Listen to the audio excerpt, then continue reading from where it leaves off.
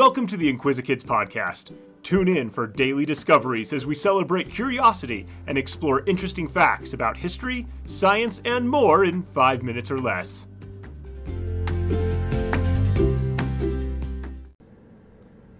Hi, I'm Luke, and welcome to the Inquisikids podcast. Today we're going to talk about a snack. Popcorn! I love popcorn. The average American eats 17 gallons of popcorn every year. Americans have been eating popcorn for a long time. How does all that crunchy goodness hide inside that tiny little seed? Ancient peoples thought that tiny little gods were trapped inside the corn and would become angry when the corn was heated, causing it to pop. While that explanation certainly would account for exploding corn, now we know that it's not how it actually happens, of course. Here's how it works. Corn seeds, or kernels, have two layers. The shiny outer layer is called the pericarp, or hull. It is usually yellow, but corn also comes in red and blue and white varieties. The hull is strong and solid and no water can get through it. Moisture can't get in, and moisture can't get out.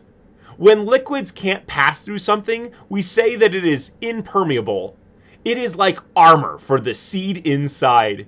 If you've ever bitten an unpopped kernel, you know how hard the hull is. Inside the hull is the germ and the endosperm. The germ is the part of the seed that will grow into the corn plant. The endosperm is the nutrition the germ needs until it's big enough to get nutrients from the soil it's planted in. This inner layer is made of starch and a little bit of water. Now we know what is in the seed. To make popcorn, we need to add something to the corn kernels. We need to add heat. When corn kernels are heated, the molecules inside the hull begin moving faster until the moisture inside turns to water vapor or steam. No steam can escape because the hull is impermeable. No water can get in or out, so the pressure builds up. One thing that happens when the pressure builds up is that the starch from the endosperm softens and turns into gelatin.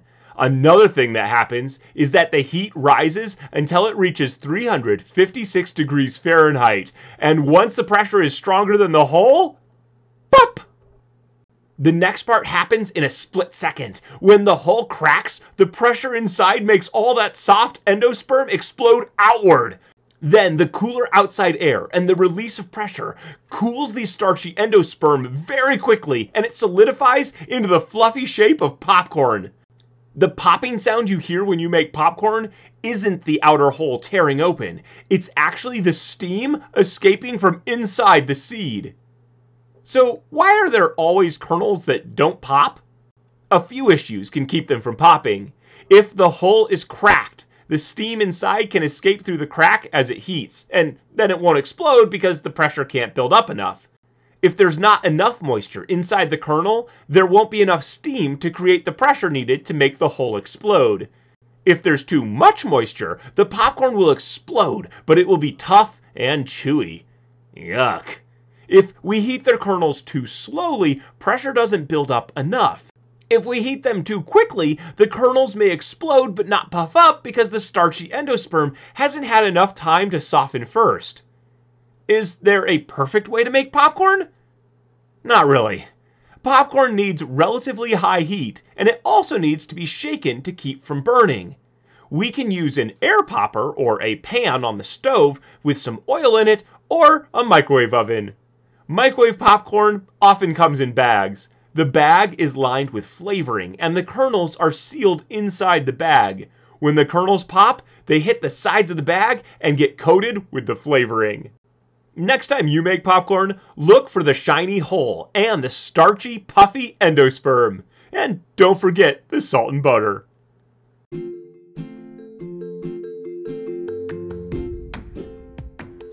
Thanks for tuning in to the Inquisikids podcast. If you want to see the sources we used for this episode or send us some listener mail, you can find links in the episode description.